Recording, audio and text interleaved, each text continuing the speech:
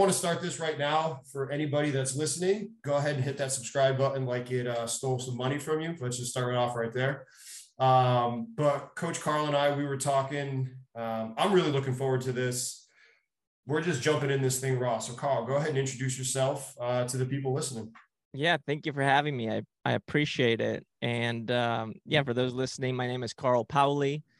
I am, I would say, a performance coach, human performance coach. I've spent a lot of my adulthood coaching movement, so physical fitness, and that in the later years started really leading into more of the mental side of things. And now I am tripling down on this concept of emotional fitness, which is applied emotional intelligence.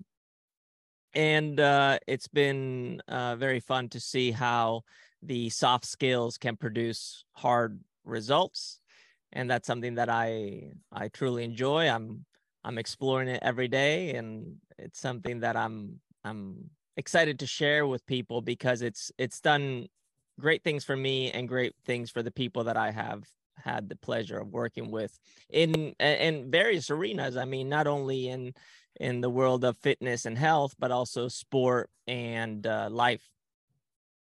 I mean, you couldn't be talking to a better person than me. Like this mental performance thing, like selfishly, this is good for me. For those of you that are listening right now, this whole podcast episode came about because of a colleague, a friend of both of ours, Drew Cohen, recommended that I have you on the show. And Drew is a founder of the NFT project Meta Athletes with another Major League Baseball player. So we might talk NFTs, we might talk Web3 in this whole thing too. So buckle up, listeners, if you're still here with us at the end. But hearing you talk about physical fitness, mental fitness, applied emotional fitness, soft skills translating into hard skills. I mean, I'm your perfect client. Like I should be paying you money to do this with me because like, fuck, I'd be an amazing fucking N of one study for you. Like, holy cow, like talk more about what that means, just because I'm working on it myself, right? Like Drew's given me recommendations of the Calm app, and I've been talking with my therapist more and, doing a lot of that talk therapy. And we've had a prior guest on, Mike Wadango, talked about how talk therapy helped him. And I'm starting to understand like my anxiety and my anger and just understanding and unraveling all of that. So I'll stop rattling and let you talk. Yeah, it's there's an infinite number of doors we could enter through, but if we enter through the door of physical practice, moving your body allows you to feel something. When you feel something, you start to think about something. When you start to think about something, you slowly begin to understand, or at least you see. And when you see, now you move again. So you move, you feel, you think, you see, and then you move again. And that's what we go through every single day. We go through the motions of life. We are physical beings embodying this physical selves that is a vehicle that we supposedly are driving. And right? But we know that the majority of our being and action is unconscious. It's something that is conditioned and programmed, partly the expression of our DNA, our genome, and partly the expression of who we have become through the environments that we have grown up in. So there's a lot of nature and a lot of nurture. Regardless, a lot of it is unconscious. And by simply realizing that there's a mechanism for moving through this world and that we can become aware of that mechanism, now we also have the opportunity of making change. And the change is what we would call now deliberate living or deliberate practice or deliberate action. And what is this? This is simply you taking full responsibility, full ownership of who you are and what you do. Now, because most of your actions are going to be unconscious, you are bound to make some mistakes, but it's noticing those mistakes, failing forward, if you want to call it that. I don't care what you call it. It's that which allows you to become a little bit more aware, thus make better choices because of that, because you can see more, you understand more. And in making those better choices, it leading you to a greater level of health, which is simply feeling well or being more whole. The word health comes from wholeness. It's being more fit, which is capable of completing a task or completing a mission or meeting a standard, or producing a result that you seek. And this can be winning the Olympics. This can be completing your first race, squatting 100 kilos, whatever it may be, you can achieve that. But those results are a byproduct of your awareness of who you are and how you move, and how you take the mechanism of that and shape it, shift it, artistically mold it to become what it has to be in order to do the thing that you want to do. And that's kind of the premise of this whole notion of emotional fitness and the application of it. And that's how we would enter through physical movement. How did you get started in all of this? Because it's unbelievably interesting to me. Well, I was born.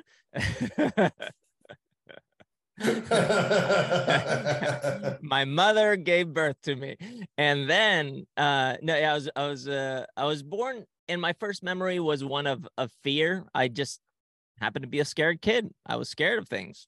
Scared of I remember learning about death at an early age, and freaking out that I was going to lose my parents, I was going to die, that this thing was finite. And then I was also scared of, I was just very sensitive, and maybe I was extra sensitive because at a very young age, my family and we moved to Ecuador and then to Spain. So I grew up in Spain, and I didn't speak the language. Culture was different. So just extra sensitive and just a little frightened of things. And that just gave me a heightened sense of just life in general. I just saw things in a different way. And at the time, definitely not very healthy. But thankfully, my mom put me into gymnastics as part of an after-school program. And then through gymnastics, I realized that I had certain things that were in my control, which was my body. I could control how I moved my body, and I could mold the way that I moved in order to achieve things. I could unlock a new movement. I could do a flip, and then I could add a twist, and then I could think about how I was going to land, and then I could apply that to competition. And the more aware I became of my expression, the more I realized that that was the thing that allowed me to do more, create more, be more, or even just be who I need to be in order to feel good. And as I grew up and I claimed to be some kind of like subject matter expert in gymnastics or, whatever, I claimed to be this pro that knew something, which, yes, I knew more than the average person in my vicinity when it came to certain topics, but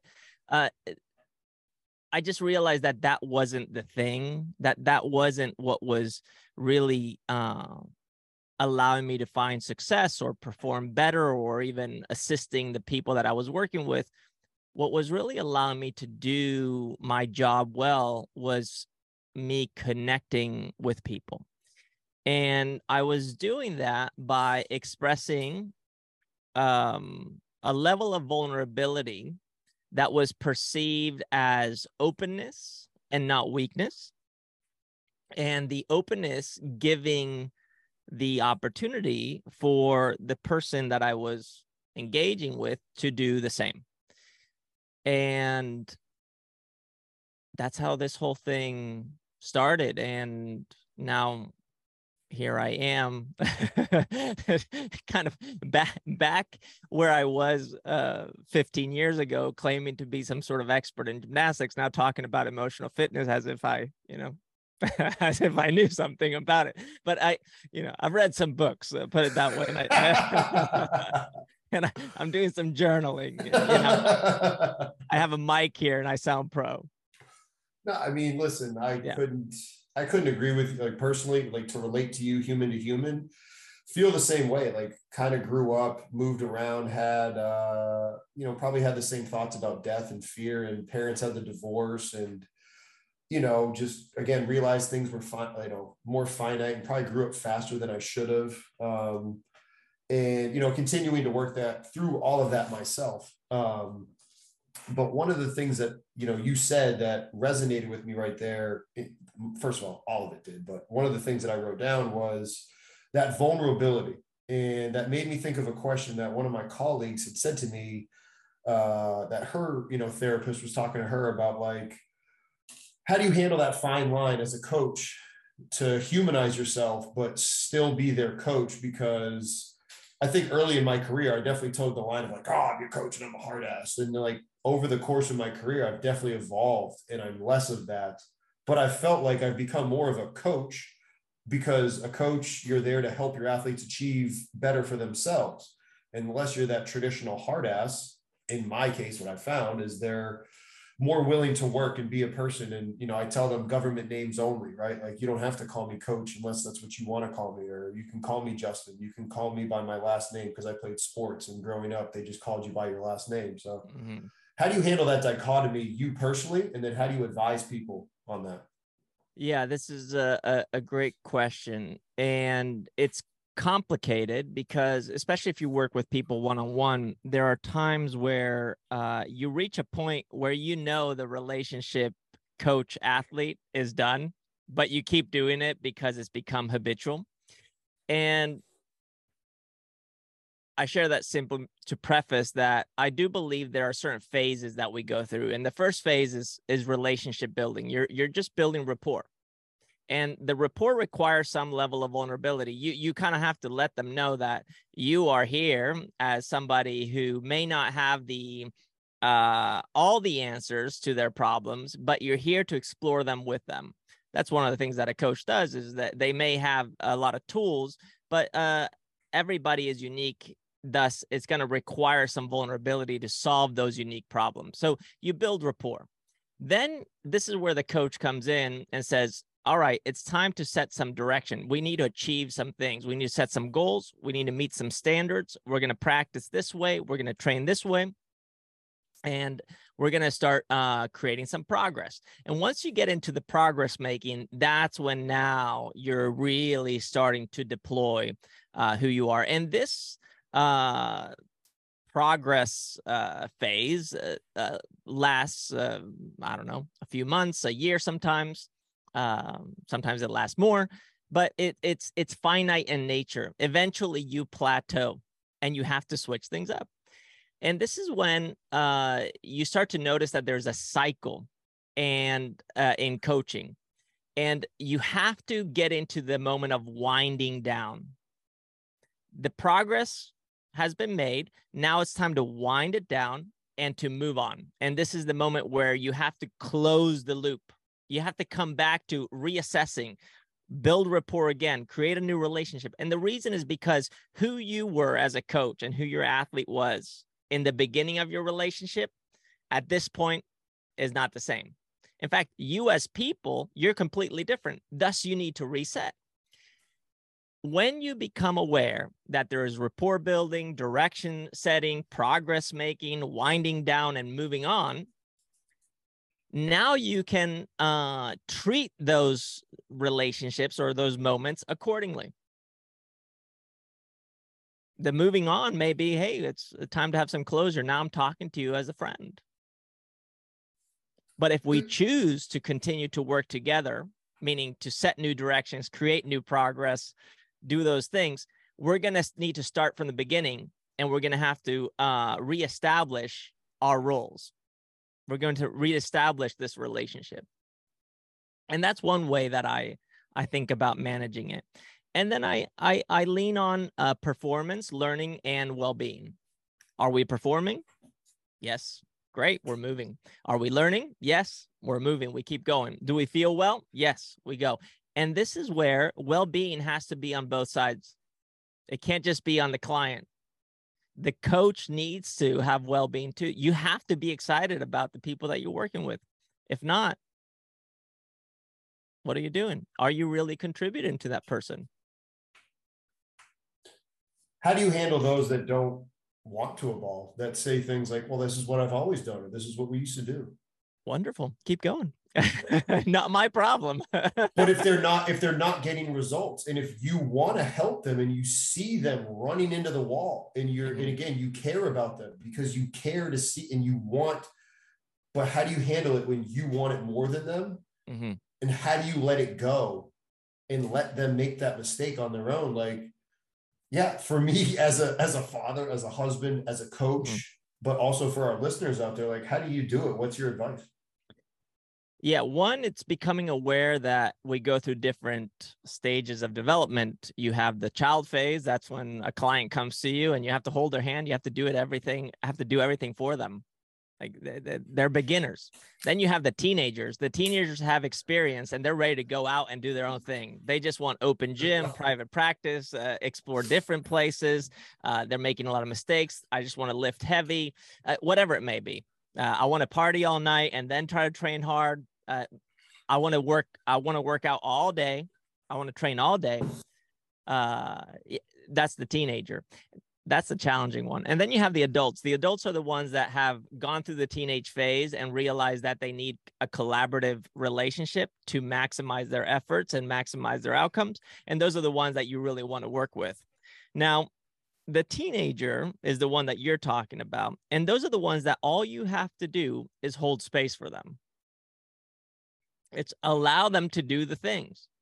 And the beauty of teenagers is that if you have developed some kind of relationship with them where there's an attachment, a connection, when they experience pain, whether it comes from an injury or something dumb that they've done that now has natural consequences, or they continue to hit themselves against, they meet a wall that doesn't allow them to progress, they will come to you. It will be so brief, but that little window, that little connection, that's the thing that makes the biggest impact. And this is kind of like the 1/60 rule in navigation that says that for every 1 degree that you're off target, after 60 miles traveled, you will be 1 mile off.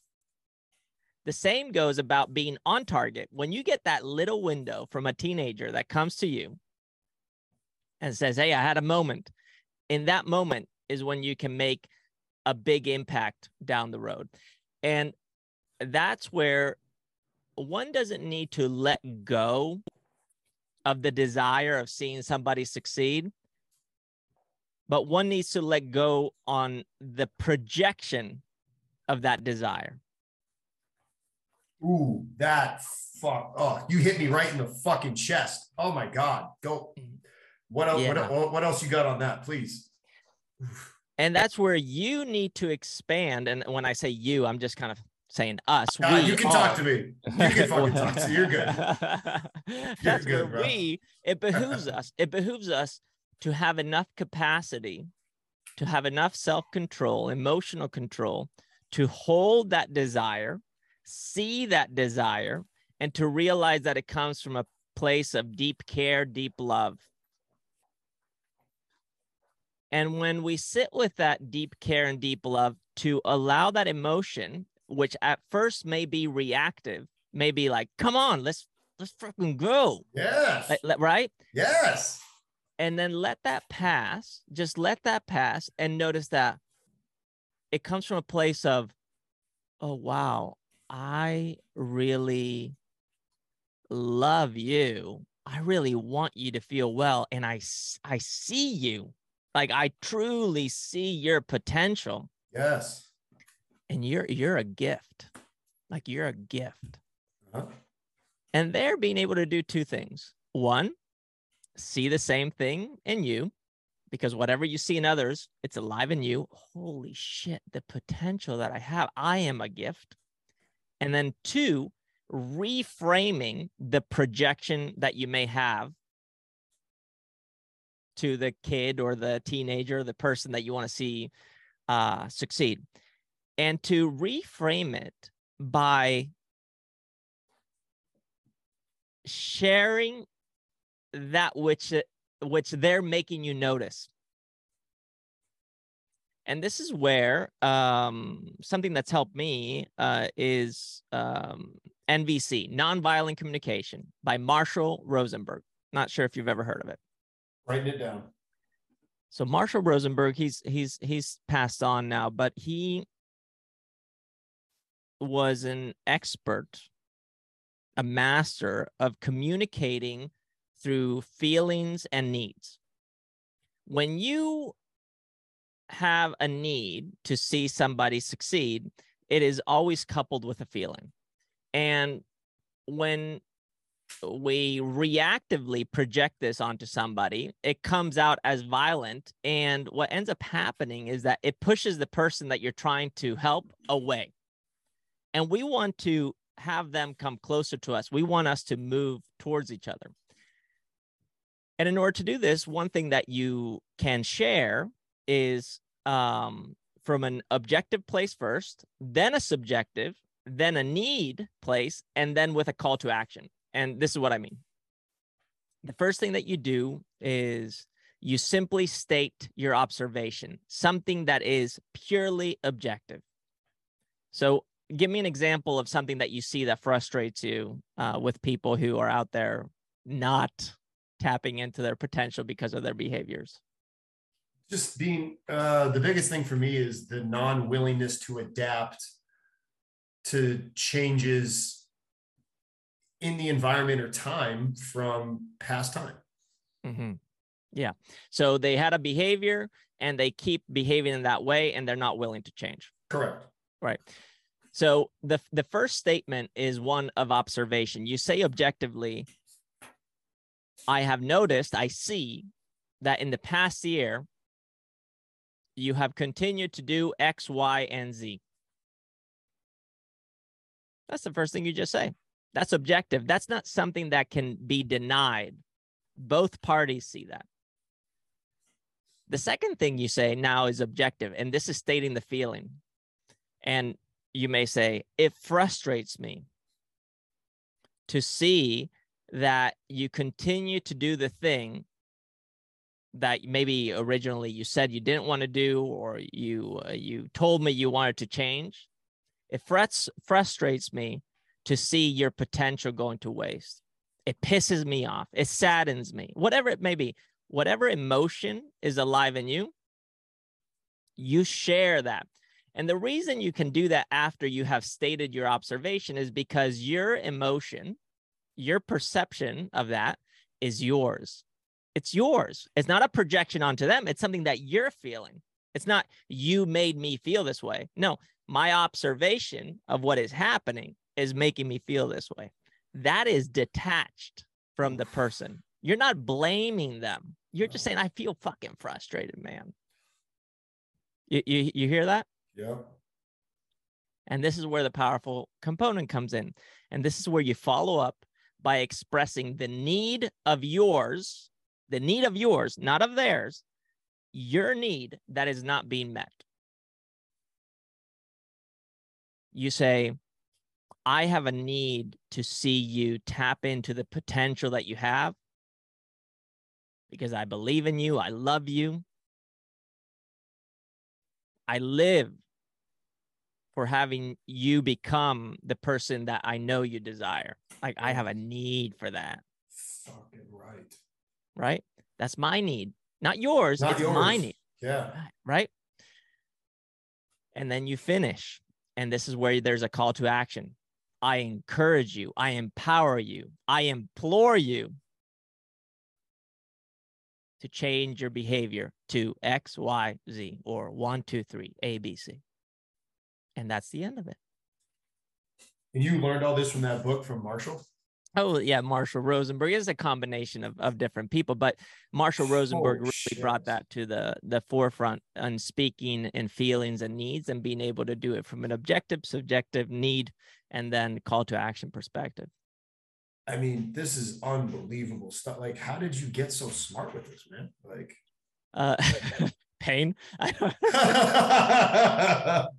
I appreciate that. Actually, I have to give credit to my wife and to my daughter because I became a foster parent to a teenage girl a decade ago.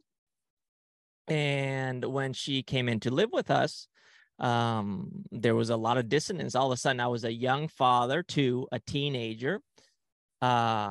And I didn't know how to communicate with her. And she also came with a lot of trauma that she was processing. And I was just struggling to really connect. And my wife put me on to Marshall Rosenberg and said, just listen to this, see if it can help you get some ideas and a little bit more clarity. And then I coupled that with, we had family therapy and I had individual therapy. And I just really worked on it. And I was also trying to apply this to my coaching career. And that's how I really started tripling down on this. And this started a decade ago. I really just started thinking about how can I better express myself in a way that allows me to feel safe, strong, and confident without harming others, which is something that we do when we take ownership of our own shit. What tends to happen is that we cut other people out, or we set boundaries that can be unhealthy. And it's all about finding a way of stepping into who you are, the most powerful expression of yourself, and to do that in a way that sets boundaries that actually allows other people to do the same, and that allowing you to move towards each other. And that's been the intention this whole time. I just want to feel good. I mean, so that's don't we all, right? Like, yeah, and that's why I think about this all the time, and I talk about it often. One of the things that you guys talk about, and you mentioned at the beginning, is soft skill to hard skill, feel good to get shit done. Mm-hmm. What does this continuum look like, and how does it become a circle? Okay. So basically the soft skills are all that which is happening internally. It's being able to process what is happening internally. You can't touch it. It's not tangible. Mm-hmm. The hard results are the production of how those soft skills are expressed. So by creating a little bit more awareness of who you are through self-reflection, meditation, journaling, reading, communication, therapy, moving your body, and creating. And I'm not just talking about like painting a painting, but that does help. But creating a business, creating a practice, decorating your house, building a house, getting crafty with it. All of that serves as a vehicle for producing hard results and continuing to allow you to reflect on who you are. And this is kind of like the Ray Dalio saying, which is pain plus reflection equals progress. Pain plus reflection equals progress. And that's what training is all about. It's about putting yourself through pain, which is just healthy stress, it's discomfort, in a way that allows you to reflect and thus progress. And the reason there is a progression is because you're willing to make new choices. You're willing to say, oh, you know what? I am back squatting heavy. I'm on this cycle of getting stronger. And I'm noticing that I'm tweaking my back. I think I need to do a regression, which is maybe I have to go down and wait for a little bit. I have to cut it down. I have to do more recovery work. I maybe have to do more accessory work. I need more mobility work, whatever it may be. And that regression producing a progression. So that's kind of how it becomes, of course, circular. And there are, various mechanisms for assisting this process. And the easiest one, the simplest one, it's not the easiest, actually, it's very hard. But the simplest one is silence. It's just to shut up and just sit there. And this is meditation. And I don't know if you meditate or you have meditated. Calm app. That's the one that Drew recommended to me, and holy shit, it's been amazing for me. That's Like, great. That's fuck, I great. can feel the tingling in my brain, and like I have to mainly use the calming anxiety one. Like, and that's been unbelievable for me. That's great. So yeah, the anxiety, I experienced a lot of anxiety. I've been a very anxious person my whole life, but I manage my anxiety relatively well. And when I don't manage it, it does express itself in I have like neurotic thinking, or I Oh, have a pain in my shoulders, or what, right? Yeah, you can same. relate. Yeah. So Pot, kettle, high. yeah, exactly. Exactly. So yeah, maybe we can just do a quick little meditation right now, and I'll share with you what this is. And it's very simple. It's just looking at your hands basically, and this is something I've shared with many people. But basically, all you do is you just put your hands in front of you, and you look at your hands. And as you're looking at your hands, I simply want you to recognize that there are two hands that you're looking at that are part of your body.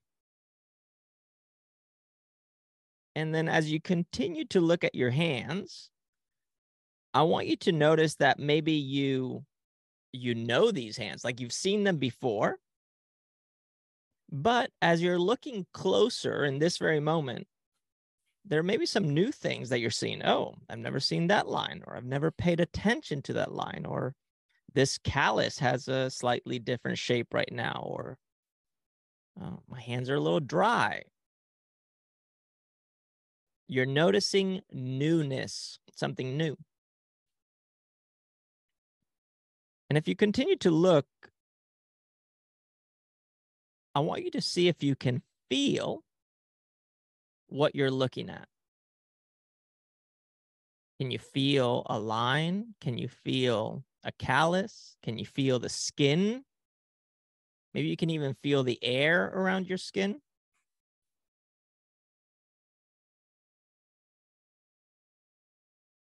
And then if you take it a little further, maybe you even can feel your hands, like you feel a tingle, a vibration.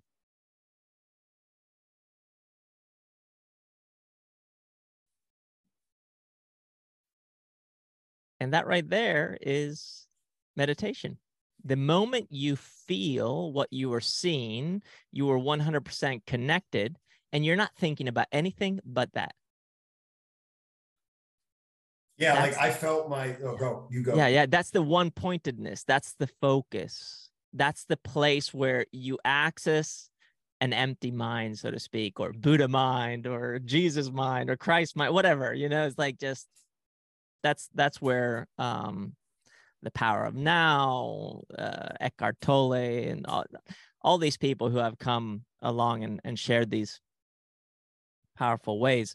That's how you start to access it. You can use your body to get there. Nah, man, like I feel the fucking goosebumps. Like when you were talking there, like I felt my hand, like I was naturally actually kind of, my hands were getting closer to my face, and I was like widening them, and like I was like, these are my fucking hands, and I'm like, you can feel it in my brain, and like getting the goosebumps, and I was like, yes, these are my, like you're right, I see this, but I'm like, yes, like, and I could feel like, and that reminded me of another book that Drew recommended to me of Peace in Every Step by, I want to get this right, so I'm going to go to my Audible that I've been listening to. Peace in Every Step by Thich Nhat Hanh. And it talked very similar to what you're saying. Like you can do meditation and everything, driving meditation, walking meditation, eating meditation, where you're just mindfully there in the moment, and you're actually eating and talking about like how you're eating, and you can feel the food of what you're eating, and you're eating that energy and how it expresses. And it's just how powerful that is when you do it, and how amazing it is. Yeah, I have no idea where I was going with that, but like just it's that, I mean, that was unbelievable. Like yeah, it's powerful. It's powerful. And then something that happens is that you start to, like what you were saying, you're like, oh, my hands, and then you're like, wait a second, my hands. If they're my hands, who am I? oh shit, no, I didn't even think that, but yeah, you're right. So we can go a little further. So right now I'm speaking to you and you hear me speaking. And you're aware that as I speak into the mic, it comes through this computer, and then it goes through this crazy cable, a fiber optic cable, and comes straight to your home, into your headphones, hits your eardrum, and then you're receiving the words that I'm sharing with you. They're being processed, and you're understanding me. We're connecting, right? Yeah. And you're aware of this. And especially now, because I just kind of talked about a mechanism, you're like, okay, I get it. Now, if you allow yourself to notice that you're aware, you are here. Oh, wow, I'm aware. But now let's take it a little further. And the question here is, are you aware that you are aware? What happens is that immediately that which you saw as awareness, kind of like here, you're thinking, I'm aware. And I asked you if you were aware of that awareness, it took you to here. Like you just expanded and realized that, wait a second, maybe I am not what I think I am, because my original awareness was a thought, but now I became aware of the thought of being aware. Thus, I am not that either. And that's when it gets really trippy. But in that place where you become aware that you're aware, there is a moment. It's just a moment. It just lasts for a second of detachment. It's in that very moment where you're no longer your body. You're no longer who you think you are. You're no longer your feelings. You're something completely different. And there's no pain. There's no suffering. There's no urgency. There's no need to do anything. And that's the place of stillness. And that's a place that I believe we potentially get access to when we die. But for now, in this living iteration of ourselves, that's the fertile soil where you now create whatever it is that needs to be created and what you want to create. Tell you what, I felt like a millionaire. I was like, when I was looking at my hands, I remember being something that I had read where it's like, would you cut off a limb for $1 million? And you're like, no, but it's just like, okay, then you literally have something that's worth, like, I was like, yes, I have fingers that work and hands and thumbs and I'm healthy. And then I'm here, like, yes, and I can hear you talking to me through this microphone, and we're going to air this to other people. And my brain is understanding what you're saying. And I was just like, holy shit, I'm like, I have all that. I am a healthy, well-balanced person. And I just felt gratitude. And it was like, to our listeners out there, fuck, I hope you felt the same thing. I hope you're listening to it and you weren't like, what the fuck are these, like, and if you were, fucking rewind and go back and try it again and do it with an open mind, because I mean, that's exactly what you're talking about, that enlightenment. Like I even felt it, like you said, that third eye in the middle of my head when you were talking about like, holy shit, like Buddhist monks just fucking sit there and think about this shit all day or what? Like, I mean, it's part of the practice for sure, but it's not even about that. It's about the appreciation for what is. And the appreciation for what is, the word appreciation is the growth of value over time. And the growth of value over time is seeing and meeting potential. That's why that state of awareness that is detached from action, thinking, outcomes allows you to see things for what they are and thus appreciate them. And if you just think about the words, when we use words, how powerful they are. When you appreciate something, what is it that you're doing? You are allowing the value to move into its potential. I appreciate you. What are you doing by saying, I appreciate you? You're not just saying, thank you. It's not that. You're saying, I am, by saying, I see you. I see your potential. I see your value. I appreciate you. I am moving you closer to your potential. So as a coach, one of the things that we're doing is we're being a mirror. We're showing people, look what you have. And by saying, I appreciate you, you're giving them access to that.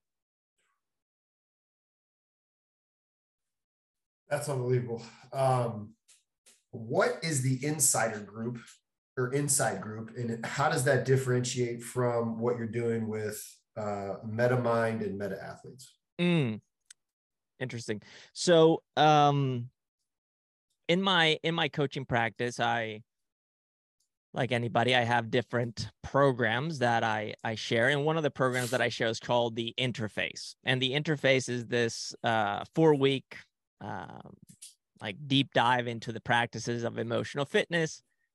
And those who graduate from the Interface, if they want to continue working with me, join the Insider group. And the Insider group is where I host Monday sessions every Monday. I call them Mentorship Monday sessions, and it's all about thinking clearly, and it's just getting people to continue to tap into these ideas with the intention of deploying them through some kind of craft, something that they're doing. So whether it's in business development, or it's in their private practice, or within developing better ways of communicating, or whatever it may be, simply deploying that. And that's the Insider. So I have the Interface and then the Insider. And that's where the Insider lies. The NFT project, the Meta Athletes project, that one is dedicated to connecting with other coaches and people who are interested in learning how to win in life. And winning in life is simply being able to meet a standard, get fit, or whatever it may be. It's just feeling well. And Meta Athletes is really a collective of coaches and people who care about performing better. And the way that it's being deployed at the moment is through this NFT project called Meta Athletes, and led by Drew and Coach B, and they have advisors like Fanzo, and then you have Kevin Smith, which is he's a co-founder and professional baseball player. He plays for the Oakland A's at the moment. Yeah. So that's the difference. But we have the same conversations. I mean, the conversation is the same. It's just the group is different. And you and Darnell are serving as, the mental advisors to them, correct? Yeah, part of Darnell has been doing a lot of the mindfulness stuff, and then I came in and I also assisted in the mental work, but I was focusing mostly on the purpose and mission of the project, and making sure that we were all on the same page, and making sure that everybody is kind of moving in the same direction. So going back to Interface or the Insider group, I'm a strength and conditioning coach, by trade, and we're presenting to strength and conditioning coaches here on Strength Coach Network.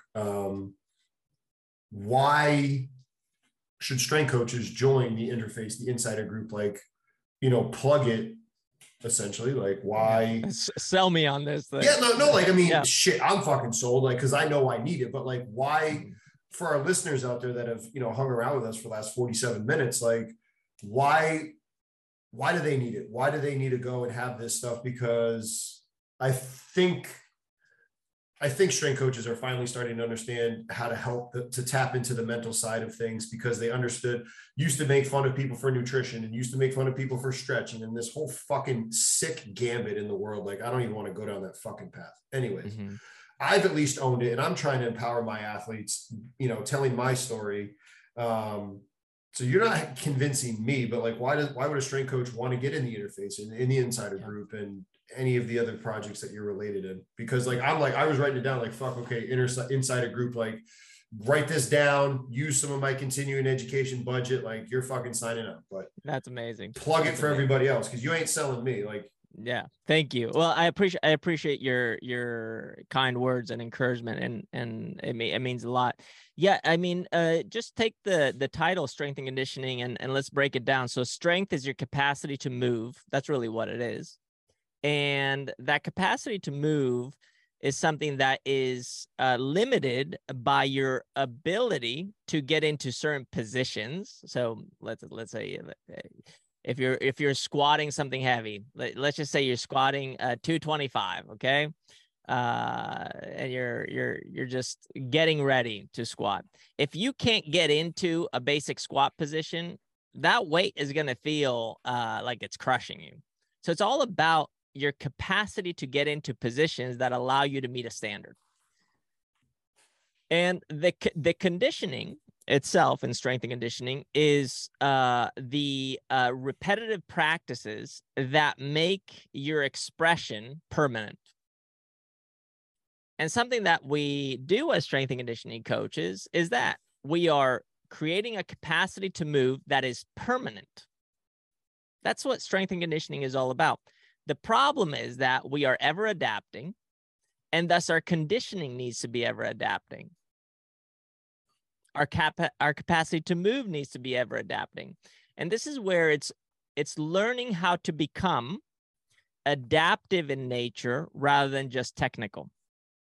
And adaptive is the ability to continue to grow or to be in a path of mastery, which doesn't have a destination,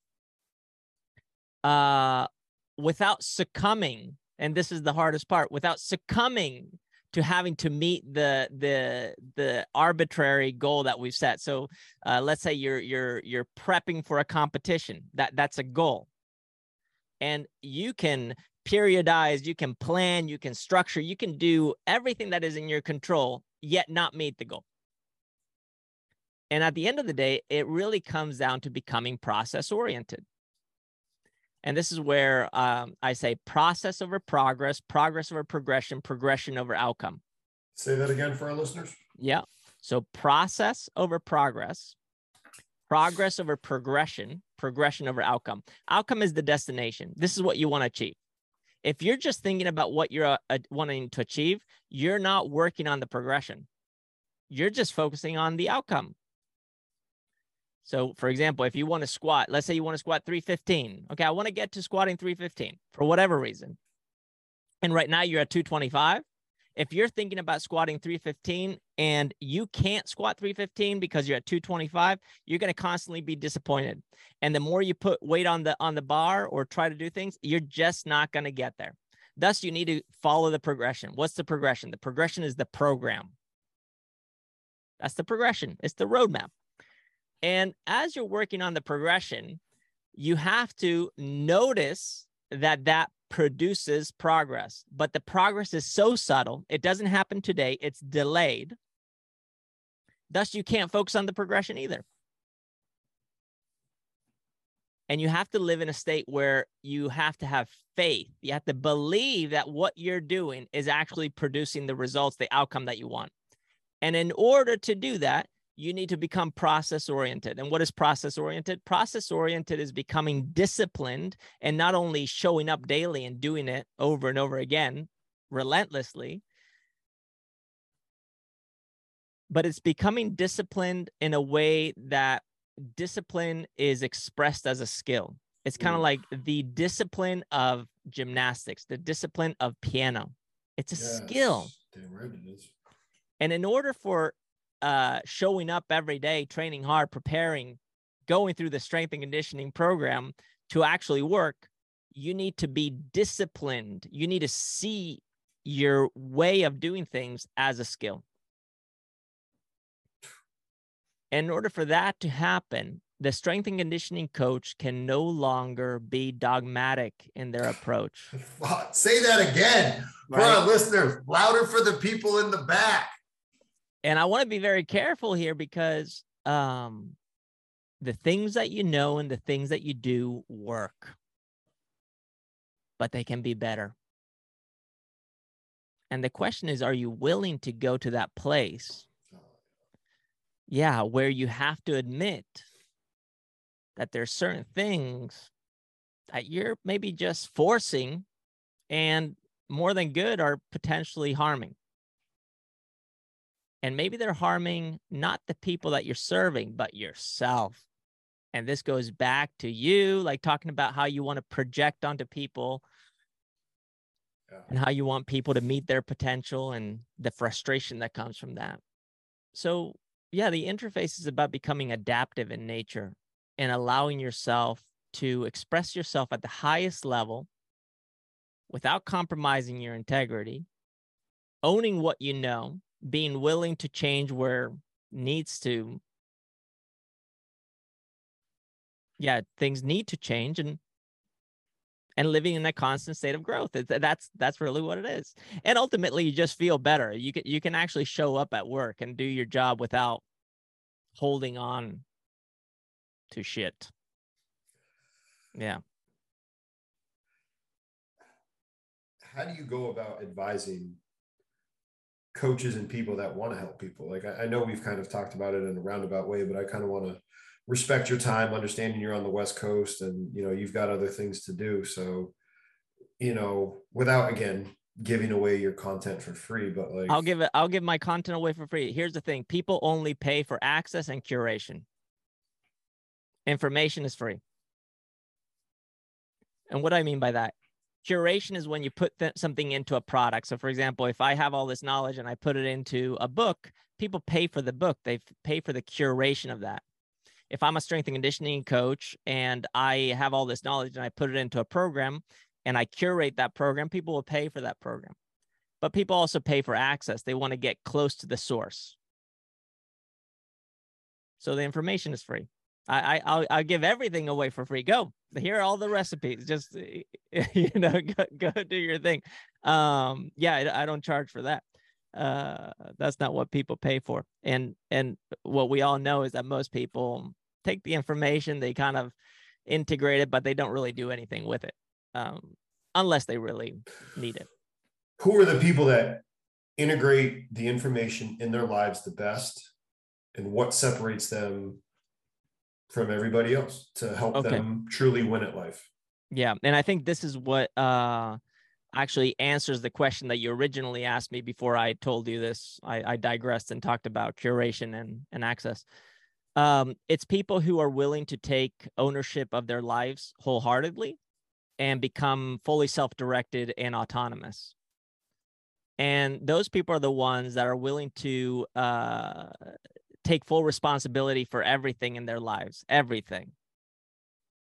And this meaning realizing that they are producing their reality, whether it's through their actions, their thinking, their feelings, the environment that they're in, and that they have the choice to some degree to change that. And those who are willing to lean into the choice of change are the ones who tend to succeed. The people who are self-directed also need to couple their autonomy with mastery. And mastery is the infinite pursuit of something that they're curious about, they love doing. There's something about it that they can't stop. I see you holding a baseball. You played baseball, you love baseball. Suck at it. This was just from my cousin who plays in the major leagues, and he gave us a ball when we saw him. That's amazing. That's amazing. Well, whatever it is that you play, whatever it is that you do, there's something that you love. Yeah. Whether it's parenting, it's parenting, husbanding, coaching my athletes, and exercising. Yes. Reading. Yes. Yeah. And that's mastery. Reading, developing. As long as you couple your autonomy, your self-direction with mastery, which is this infinite pursuit that doesn't have a destination, then you're going to be successful. And then finally, with purpose. And purpose is the deliberate application of an intention that permeates everything that you do in your life. And a way to get access to that purpose is by exploring that which you love, that which you're skilled at, that which you do in exchange for value, and that which you believe the world needs more of.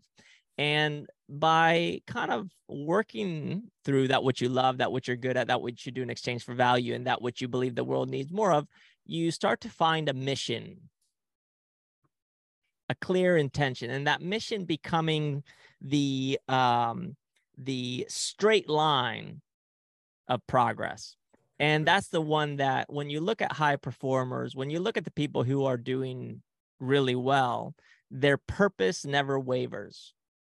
They may fluctuate, but they always return to it. Thus, yeah, they hit the goals, they hit the targets, they produce the results. You know, that's really powerful because that's exactly what we're doing here at Strength Coach Network.